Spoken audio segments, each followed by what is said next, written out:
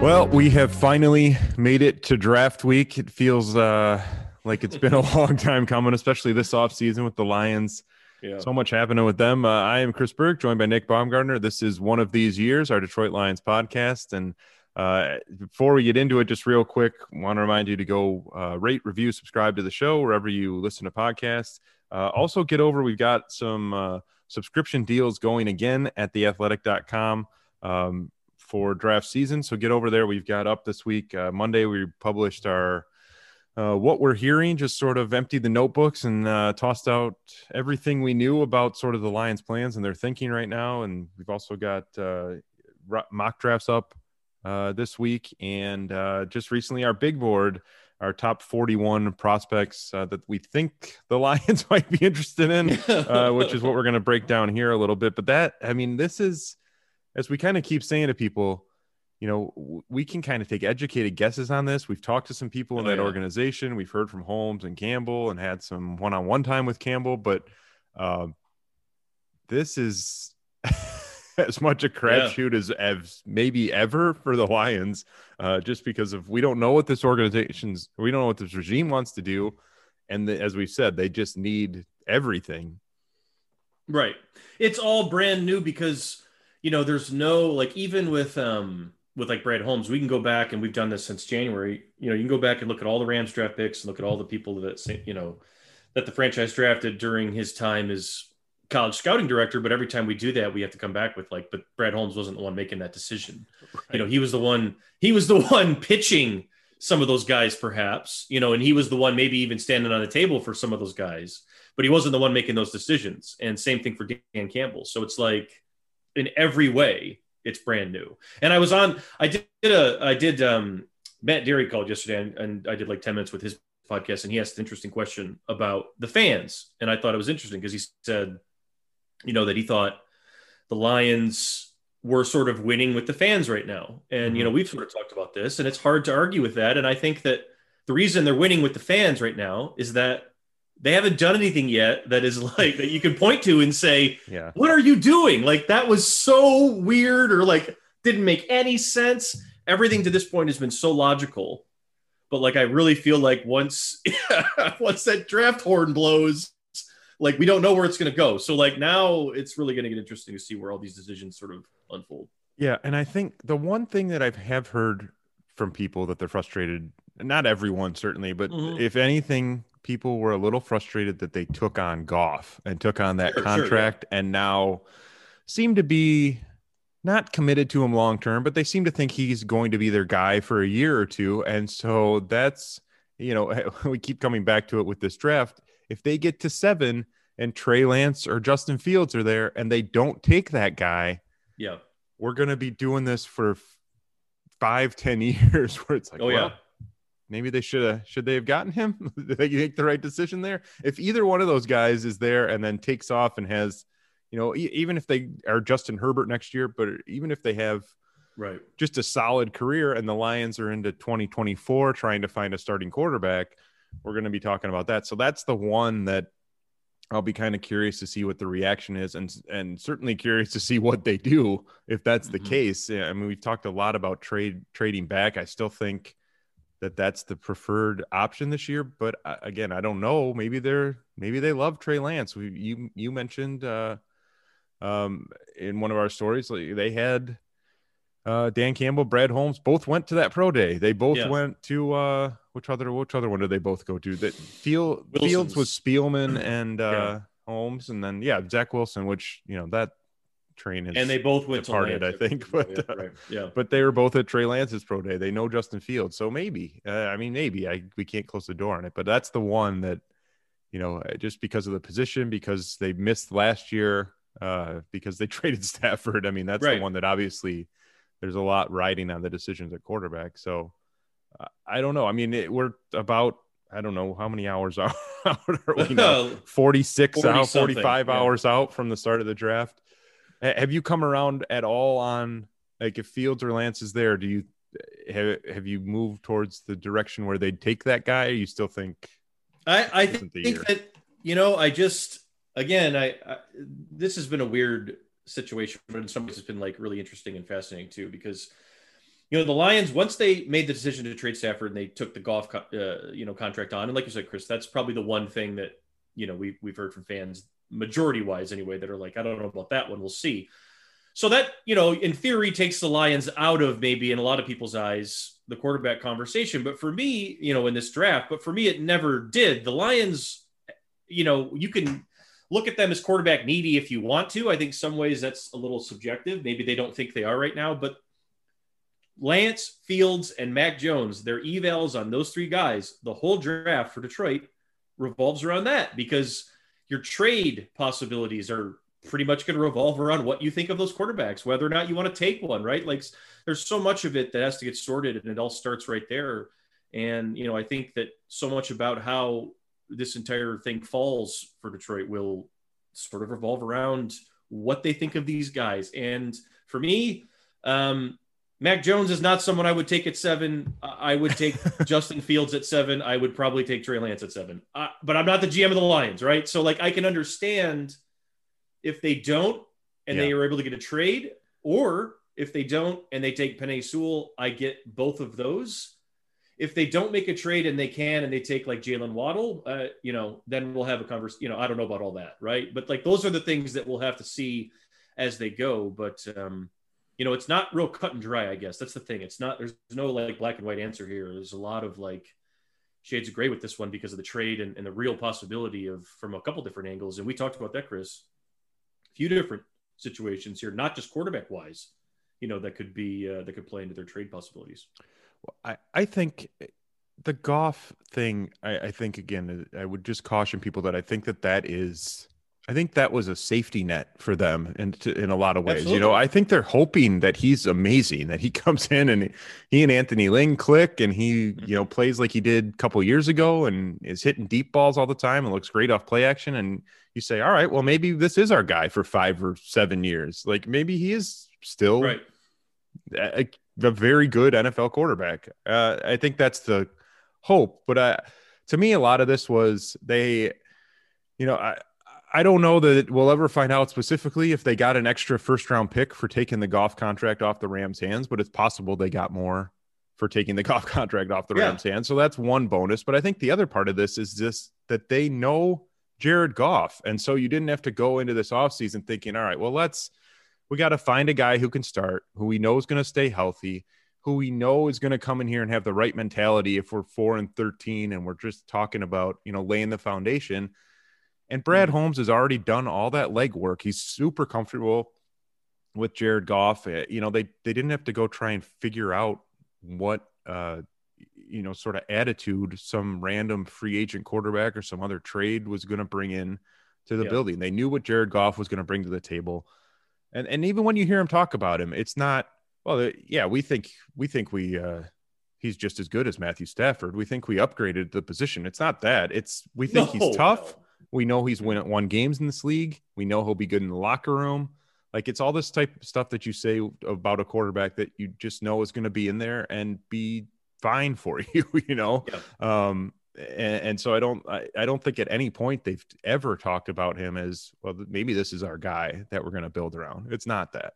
This is just they think that he can help hold down the fort. And if it turns out to be more than that, the Lions finally catch a break when they need one. And if not, then you move on. But I don't know. That was one of the questions I mentioned. We wanted to get into the big board. And let me just say this real quick. Yep. You said something right there, and I'll say this. Maybe the Lions catch a break. Hey, you know what? It is allowed in the NFL. And I know that fans look at that stuff and they say to themselves, and I understand it completely. They see Jared Goff come in here and they say, well, you know what? Whatever. I don't want Jared Goff. What that move tells me is they've just decided he's going to be the guy for 10 years, hell or high water, right? Like, no matter what, they're going to force him out there. But like Chris said, like, it's not impossible that he ends up having a good couple of years, and the Lions, maybe even if they were to draft a quarterback and he still had a good couple of years, what happens there? Maybe you have a trade chip on your hands or something else. Like, it's possible. So I think that that's something to keep in mind here, as hard as it may be as you go forward. Go ahead, Chris. Sorry to interrupt. No, I think that is important. I mean, we've seen Goff almost won a Super Bowl. Teams can win with the quarterback of that caliber. We're not saying he's going to be a Hall of Famer, but I don't think it's impossible. And I wrote this pretty soon after the trade. I mean, I think that we have to at least consider the possibility that Jared Goff is a decent NFL starting quarterback. Right, yeah, and as you're in this spot, that was one of the things Dan Campbell said, back in February to us, which maybe their thinking has changed in the last 2 months. Maybe they've looked at these quarterbacks, they've fallen in love with one of these guys. The landscape's changed within the building. They said, all right, we love Trey Lance. Let's take him if he's there. But, Dan Campbell right away said, the best way to help your quarterback is to have a good team. And so let's go build out the line some more. Let's get some linebackers in here. Let's figure out wide receiver. And then we can figure out the quarterback spot. And I think that that's been the approach the whole time, is that they, maybe they love Trey Lance, like I said, but Trey Lance isn't coming in here and lighting the world on fire with this roster next year. So no. And it would be a frustrating, it would be a challenging time, I think, right now for a young, if they took Fields or Lance, or Mac Jones or whatever, if they took a quarterback at 7, make sure you mention Mac Jones. Right. And brought him in here and said, in theory, with the Lions right now, you'd say if they took a quarterback at 7, you'd think that the guy would maybe sit or learn on the fly for a minute. But you're not in a situation where, everything is as it is here. So that player is going to have to go through a lot of those growing pains while he's trying to gain his confidence as a young pro quarterback. The thing that you have to ask yourself too, I think, that we haven't probably talked about maybe as much as we should have, I don't know. Is the Lions situation right now, is it even at all, not ideal, but would it be healthy for a rookie quarterback to be in here right now? As he's trying to learn as a 20-year-old, 21-year-old, whatever, I question that, because we just don't know where this is all headed right now. And I don't know if that environment is totally ideal for that situation at the moment either. I do think 2 things. I think that, first of all, I think the coaching staff, if they were to bring in a young quarterback, is in a good spot to help. You have Anthony Lynn, who just had Herbert. He can handle what a rookie quarterback's going to go through. You have Mark Brunell as your quarterback's coach, who certainly knows what it's going to be like when a quarterback's starting out. Campbell said that one of the things he loved about Brunell is that Brunell came into the interview when they talked to him, and he said, he had a book of things, book that he gives to all his quarterbacks, or wanted to give to all his quarterbacks, that sort of walks them through every scenario they're going to face. What do you do on the day after a loss? How do you handle that? What do you do on the day after a win?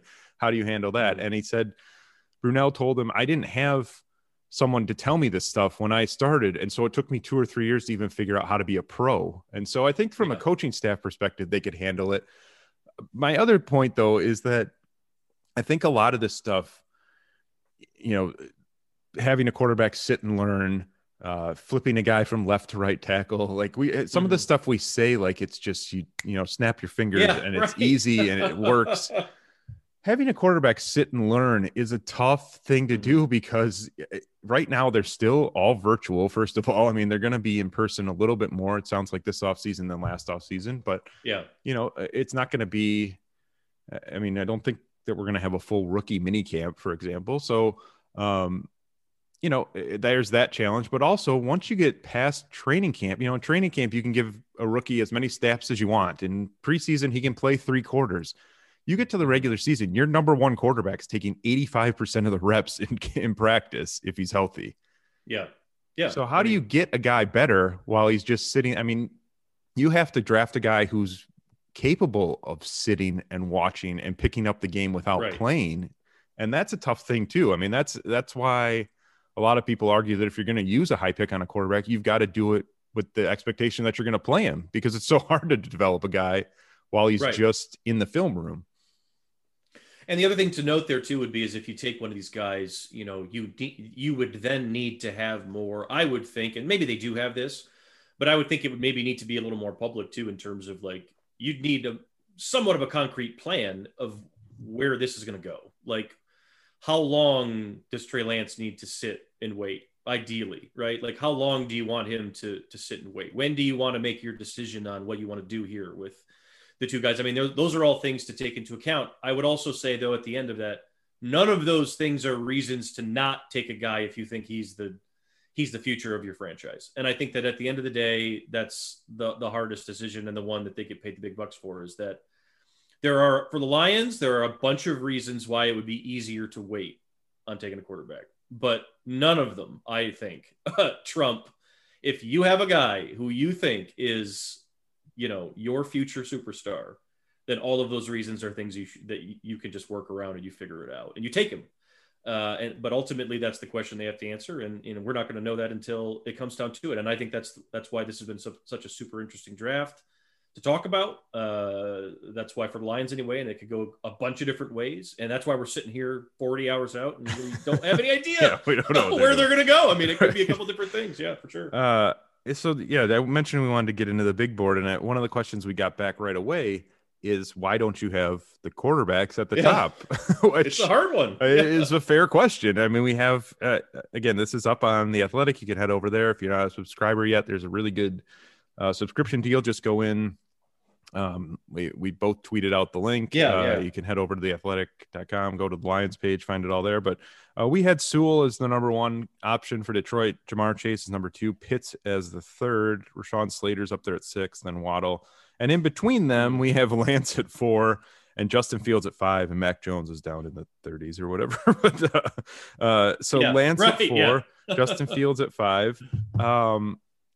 And I think it is a fair question to ask why we don't have them as 1, 2. And I don't know. I mean, I guess we kind of hedged our bets a little bit, but it sort of goes back to the discussion of, what does this team need right now to move forward with this rebuilding situation? And I still don't know. I mean, we don't know. I mean, it's really hard to put your finger on it. Does Jamar Chase get you further along over the next 2 to 3 years than Trey Lance would? I think that he probably would in theory because he would play, but no, I don't know about long term. I don't know. Long term, I think Penei Sewell might, and that would be the reason why I would say. But no, you're right. I mean, 2, 3.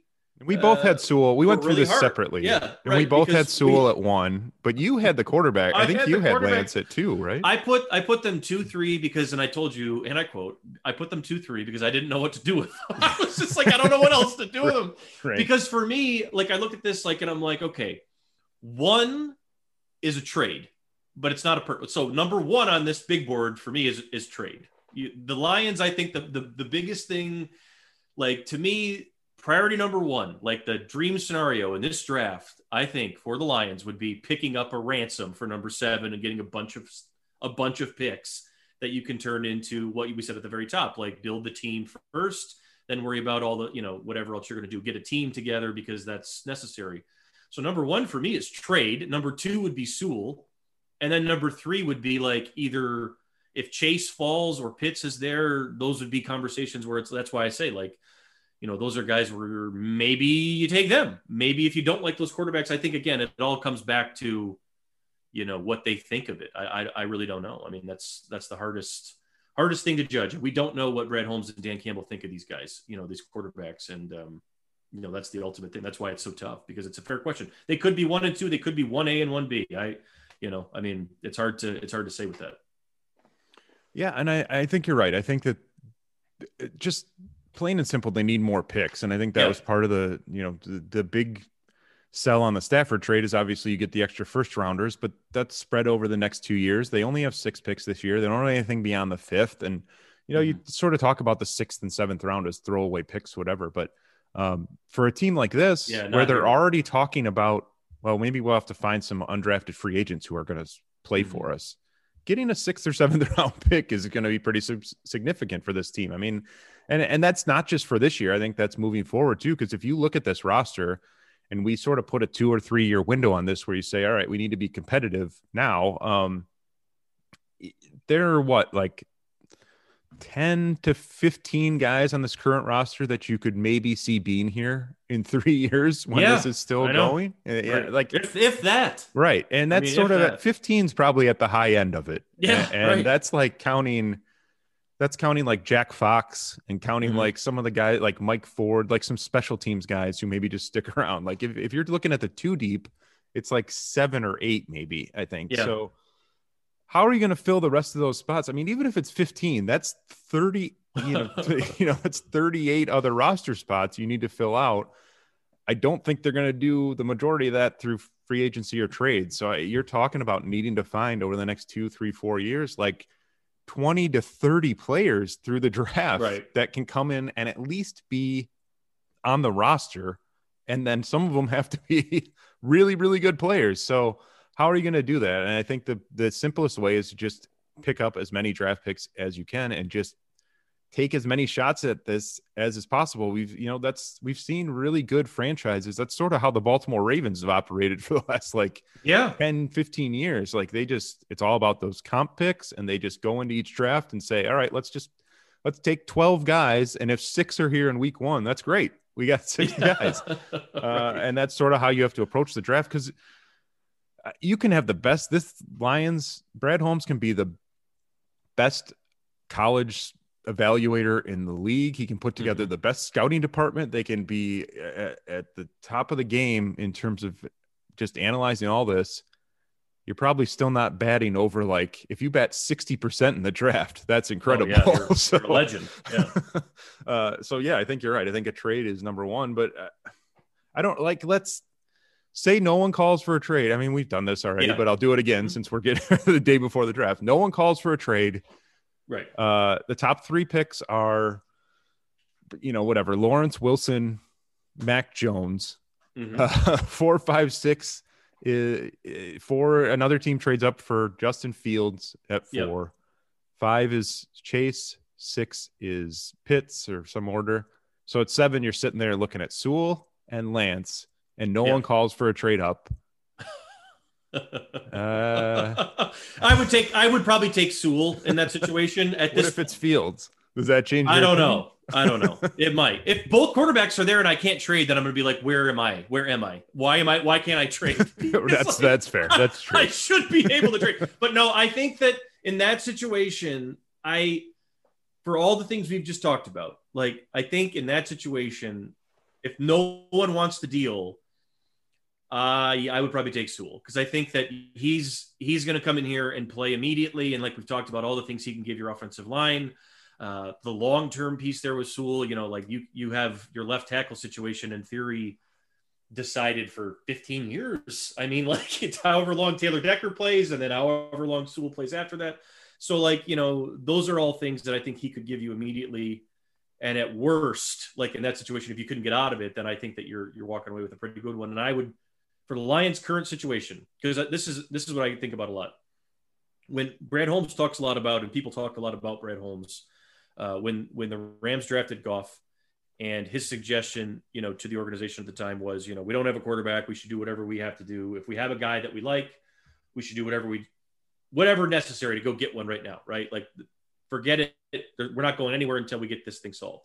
And I think that's football. That's how it goes. That's how you should look at it, everything else. But I think that's important to note, when you go back and look, were the Rams in as dire a situation roster-wise as the Lions are right now? And I don't know exactly. I haven't looked at every single situation, but I would bet probably not. The Lions' defense is one of the worst historically in the history of the National Football League. Right. One of the worst historically in the history of the NFL. And so when you think about that, you can you afford to use 7 here on a quarterback that you're going to sit for 2 years while you have so many other things that have to get taken care of, because in 3 years that quarterback's going to need to be ready to lead whatever you have left to the playoffs. And if you don't have enough around him by then, you're getting fired. And that's how it's going to go. So when I look at it that way, it gets pretty easy to justify why you'd want to go otherwise, with a tackle or a trade, and maybe wait on the quarterback, even if it might be, really tough to do because these guys are so talented. Yeah. I mean, I think you're right. I think that was, people sort of point to that Rams move for Goff, and they were coming off a 4-12 year. They just fired their coach. Yeah, they weren't good. Sean McVay. They weren't great, but you do look at that roster, and it was, they had Todd Gurley, first of all, which the Lions have, they have DeAndre Swift, but they had Todd Gurley. They had a bunch of pieces on their offensive line. Andrew Whitworth was there, had been there for a while. They had I think they'd used a couple picks the year before that. On the right side, their offensive line was in good shape. They had Brockers, Robert Quinn, and Aaron Donald up front. They had a pretty good linebacking core. They had automatically better than they had Trumaine Johnson, Lamarcus Joyner, Mark Barron in the secondary. And like some of those moves happened in that year between 2016 and 2017. But I think to your point, they were in a spot where they said, all right, we can get to the playoffs next year if we have a quarterback. And that's you're right. The Lions are probably 2 years behind where the Rams were at that point. And so I think that does need to be part of the conversation, because you're not saying, all right, we're in a pretty good spot with this rebuild. What gets us over the top? And it's the quarterback. That's our last thing that we need to really feel competitive. The Lions are at the start of this. They're saying, what's the first thing we need to get the ball rolling here? And so I think that does probably change the conversation and make it tougher to take a quarterback. Like you said, this would be a very tough situation to bring a quarterback into, just really hard, in terms of the wins and losses next year. Even if this coaching staff is incredible and the Lions overachieve, like, this is not going to be a 12-5 football team next year. It's going to be a grind. I mean, it's going to be hard. If they hang in this thing until November, I think you'd consider that a success. So, if they're 7-9, we're going to be talking about Dan Campbell, like, maybe be getting recognition for something, because like, that's, if they're better than they were last year at all, or even in the realm, I think that's, this is not going to be pretty. So, so I think you're right. I mean, I think Sewell is, it makes a ton of sense for them. We've talked about this, we ended up putting Chase at 2, and I had Chase at 2. I'm sort of hesitant, like, after Sewell and maybe Rashawn Slater, like, I don't even know. I mean, I think Chase is the best wide receiver in this class. Yeah. I think you can look at him as a number one guy that, you put in there, and you would expect, maybe not his rookie year, but beyond that, you'd say this is the guy who should be going 1,000 yards, double-digit touchdowns. Like, he's that type of talent. So I think that makes sense there. Kyle Pitts is just so special that I haven't had no problem putting him up there. But it does get – you mentioned Waddle. Like, that's a guy that we've been talking about, Waddle, Devontae Smith, as sort of, well, if they don't get Sewell, if they don't take a quarterback, and they don't get Chase – Waddle's a pretty good pick at 7. He is a pretty good pick at 7, but I don't know, like, looking at this team and where it is and where it wants to go, how much does Jalen Waddle help you get there? I mean, he's a really good football player. He's going to make a ton of big plays in the NFL, but, how much is he producing in year 1 and year 2 with, Tyrell Williams and Rashad Perriman as the other wide receivers, and with a new scheme and all that? I mean, I think he's going to be a really good player. I think if you're talking about building the foundation, certainly Sewell or Slater sort of fits better into that picture. Yeah, I would say that as time has gone on here, I've actually gotten more on the train of, because Sewell very well could be gone. I mean, Sewell could be gone at 5. He could be gone at 6. I mean, Miami could take Sewell. Cincinnati should take Sewell, right? So, I mean, he could be gone. And if the Lions can't trade, right, like, I've come around to basically being like, I think they should be comfortable with the possibility of Slater at 7 in that situation, if you're going to consider Waddle as well, because I think that, for many of the reasons why Sewell would help you sort of complete that line, Slater's right there. I mean, he's right there with Sewell, in terms of, we've talked about that, 10 different ways and everything else. So I think that one, I think Waddle as well, but, that's where it comes into, like, the trade thing. It just gets so enticing if you just go down and keep going, and you're just like, well, yeah, but what if you move down to like 14 and got like Jalen Phillips and another pick, or you move to 14 and what if Waddle slipped? I mean, what if Devonta Smith Darrisaw or Darrisaw Tucker or any of these guys, you know what I mean? So like, those are the things where this draft really starts to get, and you can really start to see, where that plan might make sense, where you can really start to see where that load up and just fill your roster with starters. And then in a year, you look at where you're at and you see how you need to measure this thing, and you do the same thing again, maybe, and then you go from there. Like, that's sort of what the plan needs to be. But, I think a lot of times we talk about this, it's like, well, what if you can't get out of it? What do you do? And, tackle's a tough one to pass on, because there's 2 guys right at the top that are so good, but also like Waddle is a different dude with his speed. I mean, like, it's a different situation with him. I mean, he's a guy that could help you in 3 different areas. I wouldn't be mad about Jalen Waddle. I don't think I would take Devonta Smith there. I think we've talked about Micah Parsons a lot in terms of, they need to make sure on Micah Parsons with all the off the field, things that you'd heard coming out of Penn State and everything else, if that's going to fit the way you want it to. But like he would be fine there too, I think, even if, considering there's a lot of skill work and technique work he needs to work on, but he's probably the best athlete defensively in the draft. So there are options. If you have to stay at 7, you still get a really good player, but you got to get out of that thing. If if Sewell's not there, it's like, get out of there and get another pick, because this thing could really get special to do. Well, some of this too is also, I mean, we said this is all kind of new. It's a new regime. We don't know what this is going to look like. You mentioned Holmes' background, and he wasn't making the picks. They also have John Dorsey in there. We don't know how he's playing into this. We keep hearing that Chris Spielman's got us, Peter King and Albert Breer both reported Chris Spielman might have a say, which that makes me a little nervous to hear, but I guess it's all over the place. Understand it. But this is also the first glimpse we're going to get at sort of how they feel they best can build this roster. And I think it's a different, do you take something that's already a strength in your offensive line and try to make it great? Or are you just sort of scattering these picks as much as you can? And, because taking Waddle obviously addresses a different situation, and taking Parsons, linebacker is not a strength now.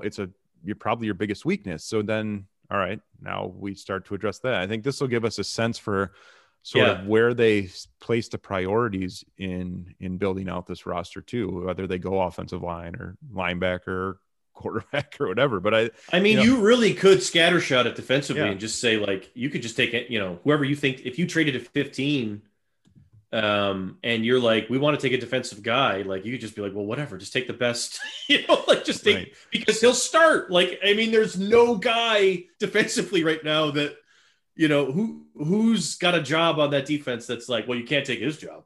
I mean, he's just so good that, you know what I mean? Like, Trey Flowers probably going to start, Romeo will start, Jamie Collins, right? But, like, there's nobody on the defense that's like, well, that's checked off. We don't need another guy here, right? So, I mean, you can do that. And I think that was, I don't know if people will be surprised to see that we had Owusu Koromora from Notre Dame in our top 10, but I think obviously linebackers in need. I personally love him as a player, and he's great. Especially just talking to people in that building and what they're going to expect of their linebackers. He's kind of it. I mean, like that type of player that can do a little bit of everything for you. So I think that would make sense. But I wanted to throw this out too, because we got to the edge guys. You mentioned Phillips. We had Ojulari at 13, Phillips at 14. Pay is somewhere 19 somewhere, and then Zaven Collins is kind of like, I guess you could count him as an edge. He's like 270 now. So, but I tossed this in. I mentioned we had our kind of notebook post, what we're hearing about the Lions. And the last thing I wrote in there was, if they were to trade back to 13 or 15, it wouldn't shock me if they landed right in that. That's where that sweet spot is for the edge group. And as we've talked about, if you go into round 2, you can find a starting tackle or a starting linebacker. Round 3, you probably can find a starting tackle or a starting linebacker. Once you get past the top, like 4 edge guys, you're talking about maybe you're talking about like what you had with Julian Okwara last year, where they're like, all right, we can see the upside. Is he ever going to get there? And I think it sort of falls off after those names I just mentioned. So I wouldn't be shocked to see them trade back into the 13, 15 range and look at those edge guys. Because you mentioned like that front, I don't even want to call it a front 7, because I think it's going to be a front 6 most of the time they're on the field. But Romeo Okwara is a really good edge right now, still pretty young. Trey Flowers, clearly they overpaid for Trey Flowers, but they did. In terms of what you want a starting defensive end to do, if they're playing, especially if they're playing 4-3 or 4-2-5, he's going to be, he's good against, really good against the run, move around against the pass. Michael Brockers, is solid. Jamie Collins, I think, could be okay in this defense. They know what they have in Alex Anzalone. Like the front 6 could be competitive.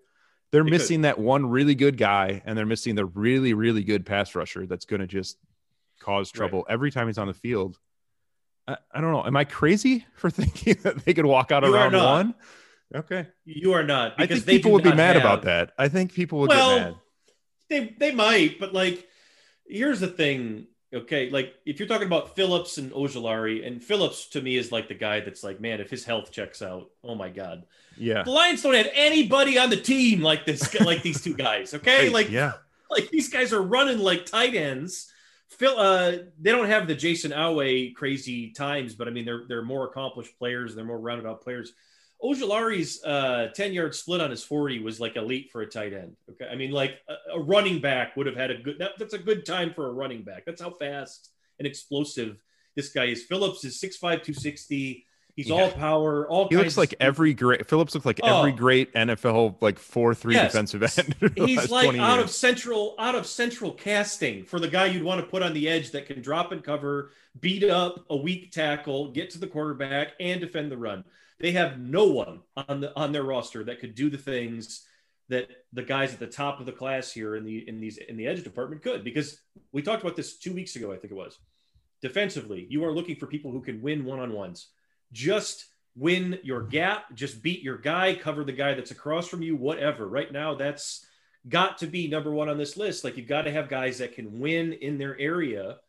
And the Lions, as we've talked about, they don't have anybody. They don't have enough anyway that can do that. And I don't think it would be ridiculous to move down to 15 there and walk out of here with a guy like that. Because like you said, if you want a defensive playmaker in your front seven that's going to go make plays in the backfield, I don't think you can wait forever on that one. You know, that's a great point. We talked about linebacker and safety and not wanting to wait beyond like round 3 to make the most of this edge class. Yeah, you would probably want to get something in the first round or just not do it, because like you would have to be taking an experiment if you went further from there. Yeah, I mean, I think there are some guys like I like Carlos Basham a lot. Maybe he's in round 2. You mentioned Owe, like, but even him, even Owe, he's like a project. Yeah, like you see the times, and that's great. And we know this is a front office that is sort of only kind of paying attention to the testing numbers. And if you look at just the product on the field, that's a lot to do there. Right. I think you're going to have a lot of those guys beyond round 1. So I don't know. I mean, I sort of have talked myself into over the last few days the possibility that they trade back, add some picks, and take Ojulari or Phillips and just sort of lean in again. Like that defensive line relative to this roster, that defensive line of Okwara, Brockers, Flowers, maybe Penasini, Deshaun Hand, I guess we're doing this again. I don't know. Like you got Julian Okwara too, right? Austin Bryant, and Deshaun Hand. I feel like bad talking about every year. Yeah. Like the Lions. Look at him in August. It's like Jacoby Jones on the Tigers. You're like, oh yeah, this is the year. We'll get to Deshaun Hand in August. But like Deshaun Hand, if they're playing more one gap, and could be pretty interesting in this defense. I would think that would help him. Yeah, right, for sure. So the defensive line to me looks like it's a relative strength, and it's the same sort of conversation for me as the offensive line. Like if you're going to take a guy there, you're kind of leaning in and saying we can win some games, we can hang in some games by making teams one-dimensional up front, and then occasionally get into the passer and they just throw in Phillips or Ojulari out there. And I think that that's possible too. So again, this is just, I don't think other than running back, I don't know that we've ruled out anything in round 1 really, right? That's maybe a great cornerback. Perfect. Yes. That's a great way to say it. Other than running back and maybe corner, all of it is probably like something that you could take. And like the guy would come in and even corner, like we had a really hard time with that because we have Surtain and Horn there at 15 and 16, and those could be flipped, to be quite honest. I mean, Horn, they're the two best, and Caleb Farley, we had in the top 32 because obviously he's really, really good, but he's been hurt and everything else. But like, what do you want to do there? You just took Okuda, if you still think, Amani Owarie can be part of this going forward, that's fine. But like, they're not done at corner. No, by any stretch. But, do you take a corner? I think if you love one, then I think it would be fine. But like I don't know if fans would love it, but at the same time, I don't think I would hate that either, because it's like, if you traded down and got one of those guys somewhere in the middle, then that's not terrible either. So that's one of the ones to me that if they were to make that move would pretty clearly signal that they're just sticking to 100% best player available on their board. Because if you go to 15 and JC Horn's there, I don't know who's going to be on the board that's a better prospect than him at that point. I Right. think that you can make an He might argument be it. Yeah. that he's the best player there. So you just take the best player and you go from there. And, if you have Okudah and Horn as your starting cornerbacks for the next 10 years, I think that's fine. Like, I think people would take good. that. And Aaron Glenn is your guy coaching him. I mean, you'll take that. So again, I think it's really hard to kind of narrow this class down for them. But let's, to get back to the big board, we've sort of got that pocket of edge guys. We've got the offensive tackles up top. It gets a little tougher as you get down towards the bottom of round 1 into round 2. Is that still offensive tackle, wide receiver for you when they get on the board at the top around, or at 41 there, kind of near the top of round 2? I mean, that still feels like where the strength is. Yeah, that is still, especially if you don't take a tackle in the first, and it changes the math a little bit if you get the extra pick. But I would say tackle or maybe even safety. I've thought about that. I mean, if Richie Grant falls down there, we've talked about that. I don't think Moehrig or Grant, I don't know if either of them are going to be there, but if they fall down there, then, those are the two best safety prospects. Jevon Holland is a good player as well, and he fits what they want. I have a hard time waiting longer on safety. I think, like we've talked about, you can wait on tackle probably through the third. Linebacker maybe in that second round too. I think that would be the other one. Baron Browning, I think Baron Browning and Jabril Cox are those two guys after Zaven Collins that are those kind of off-ball types that fit what the Lions need and would be, I would think, pretty immediate contributors for them. But at the same time, like, they're going to be gone pretty quick. I don't think either of those guys are going to make it out of the second. So those would be guys, like, if you had the extra pick, then I would probably, definitely consider taking a linebacker up there or a safety. But if you didn't, then, it gets a little tighter, as we've talked about. That's why, again, like, these limited picks like this, you got to find a way. And I think that if you can't trade 7, I think that there could be a market to trade back at 41 as well. I think you could move back off 41 if you want. We talked about that a couple weeks ago too. Some of these contenders, they're a little lower in the second round that, maybe they feel like they're one piece away, like Cleveland or something like that, wants to come up to 41 and snag a corner or something like that that's still hanging on. I mean, I think you got to be willing to do that, because if you could get an extra pick, you could still go down there toward maybe the middle or bottom of the second and still get a good player. I think you can still get a guy that can start for you, maybe a defensive tackle or something like that you don't want to wait on. But I still think that pick is also one that maybe even should be considered as, hey, we're open for business here too to trade back. So just to go back to our mock, we had put up 4 different scenarios at the start of this week, which was wide receiver at 7, tackle at 7, quarterback at 7, and then a trade down. And they ended up with Parsons at 15. But in those the first 2 offensive scenarios where we took Sewell at 7, and then we came back and traded out of 41 and took a wide receiver at 57. And then we took Chase at 7 and took an offensive tackle at 41. Can the Lions do that? I guess, can you go offense in the first 2 picks? Or do you think that they need to have one of those first 2 picks be defense, just because of where the strengths of this class are defensively and what they need, how many needs they have on that defense? Yeah. I mean, I think that if you do that, the rest of your draft has to be defense. And, really the rest of your draft has to be like linebacker, safety, defensive tackle. You have to take the next 3 picks have to be in, those 3 guys have to be addressed in the next 3, I would think, because there are good players there that can help you right now. And I think you can do it, because if you love the 2 offensive guys at the top and think that they're going to be guys for you for 10 years, then do it. And I think that that's fine. And I think that they're in a situation where they can do that right now and get away with it. But yeah, I don't know. I mean, passing on a premium defender, in the top 50, like not getting a top 50 defender, I guess at this point makes me a little like, maybe you want to go back and wish that you'd have done that. But like, that's one where it's like, it would depend. It would depend on the situation. Like if it's 2 guys at the top that you're like, well, this tackle fell to us at 41 that we thought was going to be gone at 17. Like if Tevin Jenkins falls or something like that. Right. But otherwise I think I'd probably lean into maybe looking to even that out a little bit more. Yeah, we also don't know exactly what they feel like about the young players they do have on defense. I mean, all indications are so far is that they're Yeah, that's a good point. fairly high on them, and they seem excited to be working with them. But it sort of changes the setup. If you think like if they've come in and watched the tape and he'd probably gone back and watched like Jeff Okuda's college tape, because I don't know how much you even got out of last year from him, frankly. Yeah. Like if you watch these guys and they are going into this draft thinking, well, we can develop Okuda and Oruwariye into being pretty good players. We can get Walker back to where he was. Maybe we can salvage one of Harris or Tavai.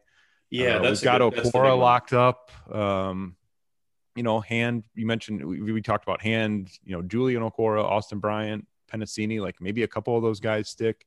Yeah.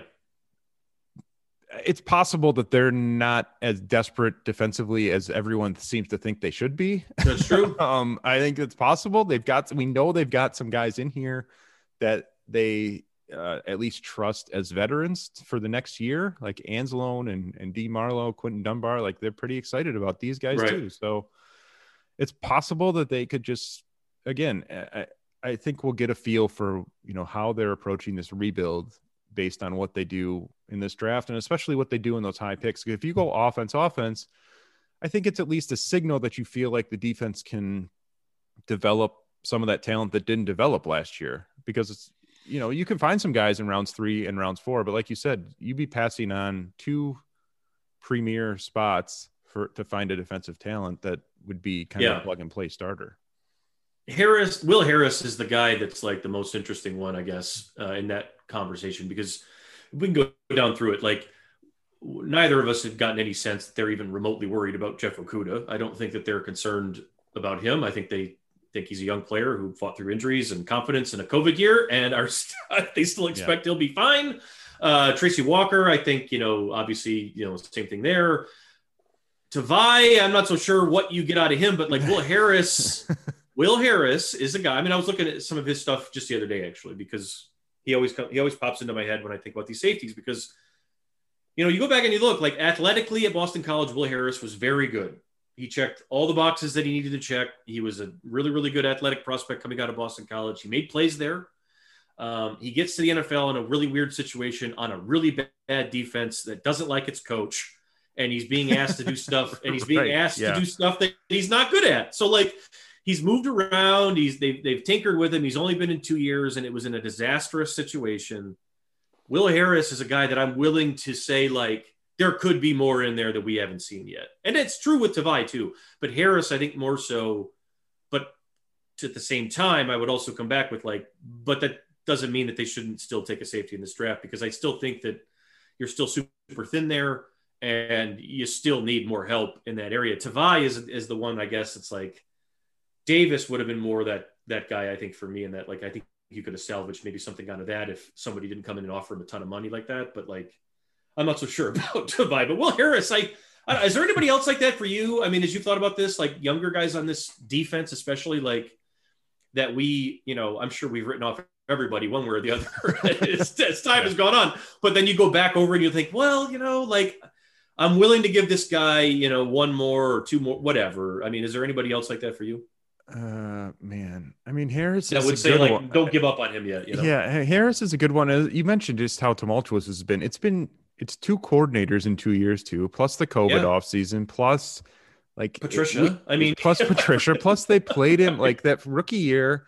What was the rookie year? Was that when Diggs got traded? Right, that's when Diggs got traded out, and instead of moving Tracy Walker back to free safety, they put Will Harris at free safety for a lot of it, and he's clearly not a free safety. Right. He just got exposed there. But yeah, I mean, like when they drafted him in round 3, you looked at him and you said, all right, well, this kind of fits with this defense, I guess, but it fits with what, NFL teams want out of that safety spot now. I think a lot of the tackling has been terrible, which is problematic. Like that's the biggest red flag for me, but I do think that he's interesting. The other one is a guy that Campbell mentioned as they might want to see what he can do. And we've kind of been asking for the Lions to see what he can do for a few years, which is Jalen Reeves-Maybin. Yeah, good point.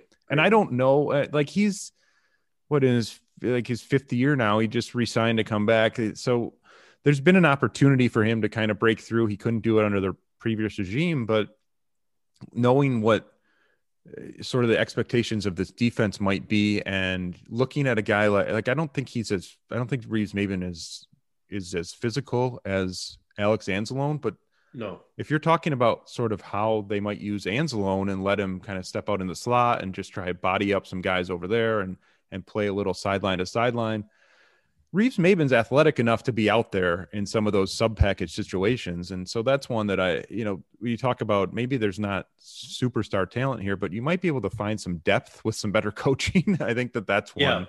I'd be curious to see what he looks like in, July and August. Yeah, that's one that, guys that can cover, guys that have certain skill sets that just weren't valued by the previous staff. And then you look at a guy like Harris, but I mean, it's possible that they could feel better about, the defense in terms of certain guys that maybe people have not good about the defense. better maybe, but it's impossible that they can look at this and say that there's any depth to speak of, right, or there's any sort of like playmakers to hang your hat on. So I think that they could certainly feel better about it than maybe most of us on the outside looking in feel.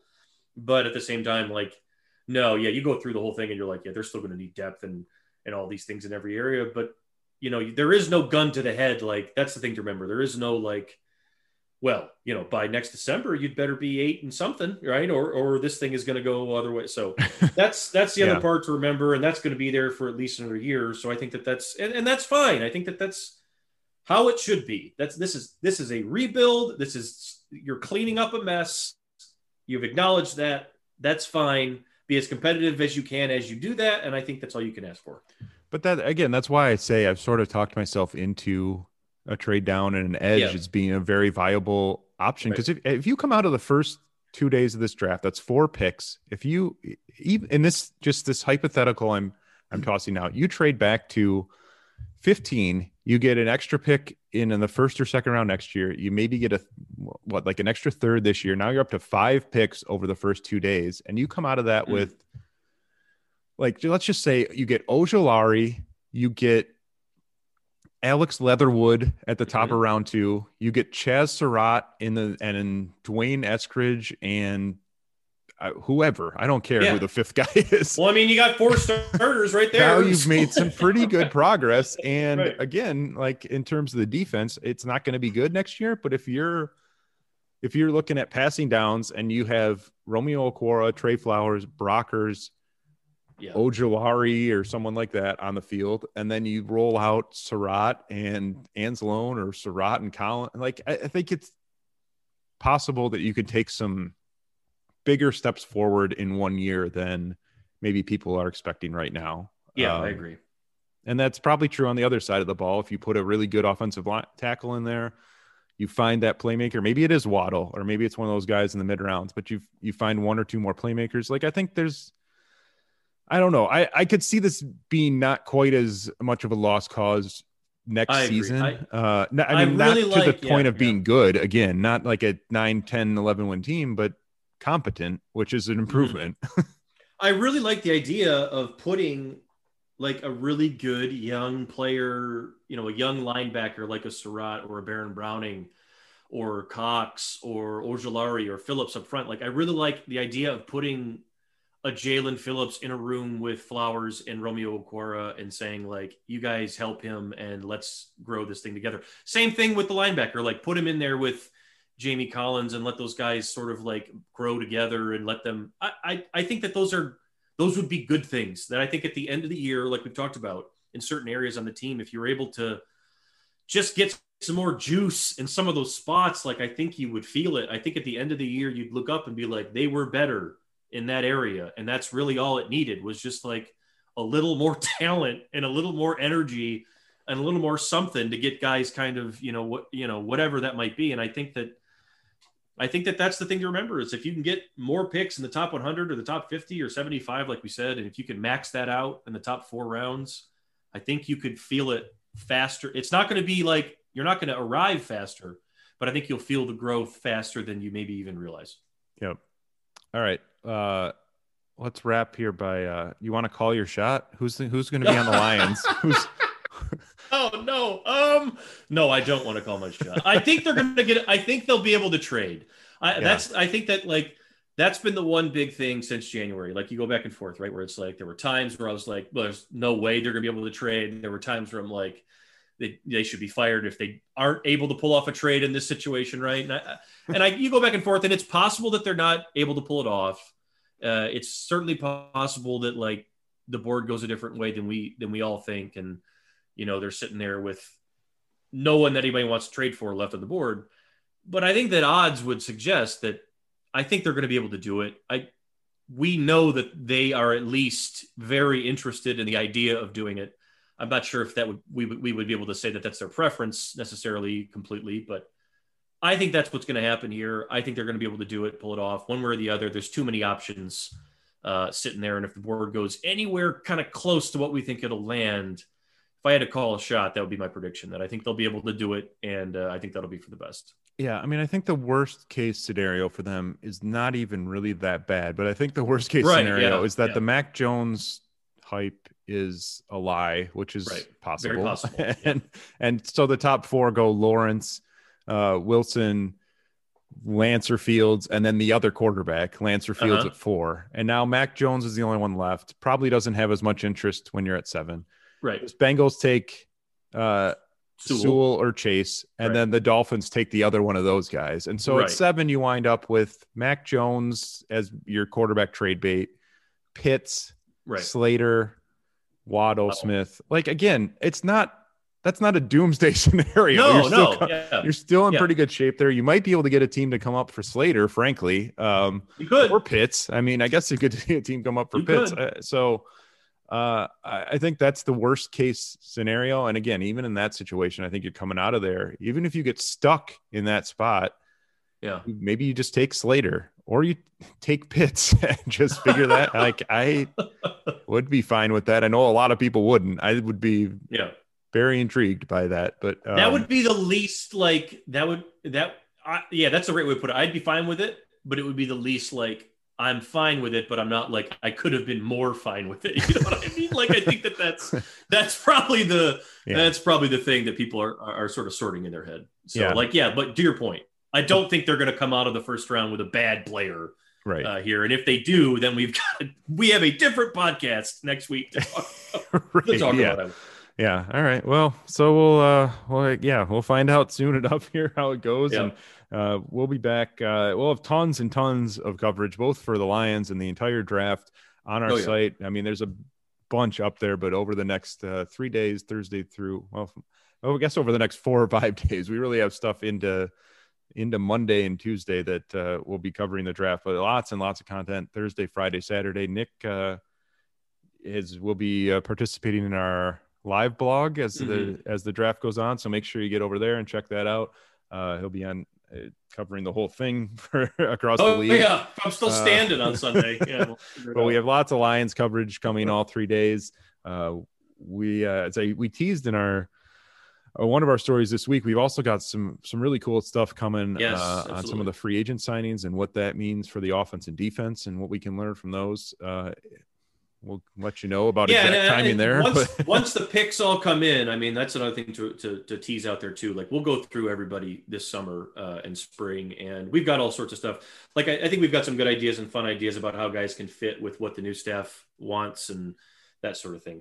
So stay tuned for sure. May, June, July, we'll be able to have some fun stuff. Yeah. And again, make sure you rate, review, subscribe to the podcast wherever you listen to podcasts. And we will come back next week and sort of recap everything and look ahead to, the rest of the offseason. And if there's any more moves that they need to make, I mean, I assume they're still going to be busy through August picking up guys, but we'll recap the draft and see how they made out and how many trades went down and all that. So thanks for listening this week. Thanks to everyone who has subscribed over the past few months and everyone who's been with us all along. And we hope a few more of you jump on board this weekend.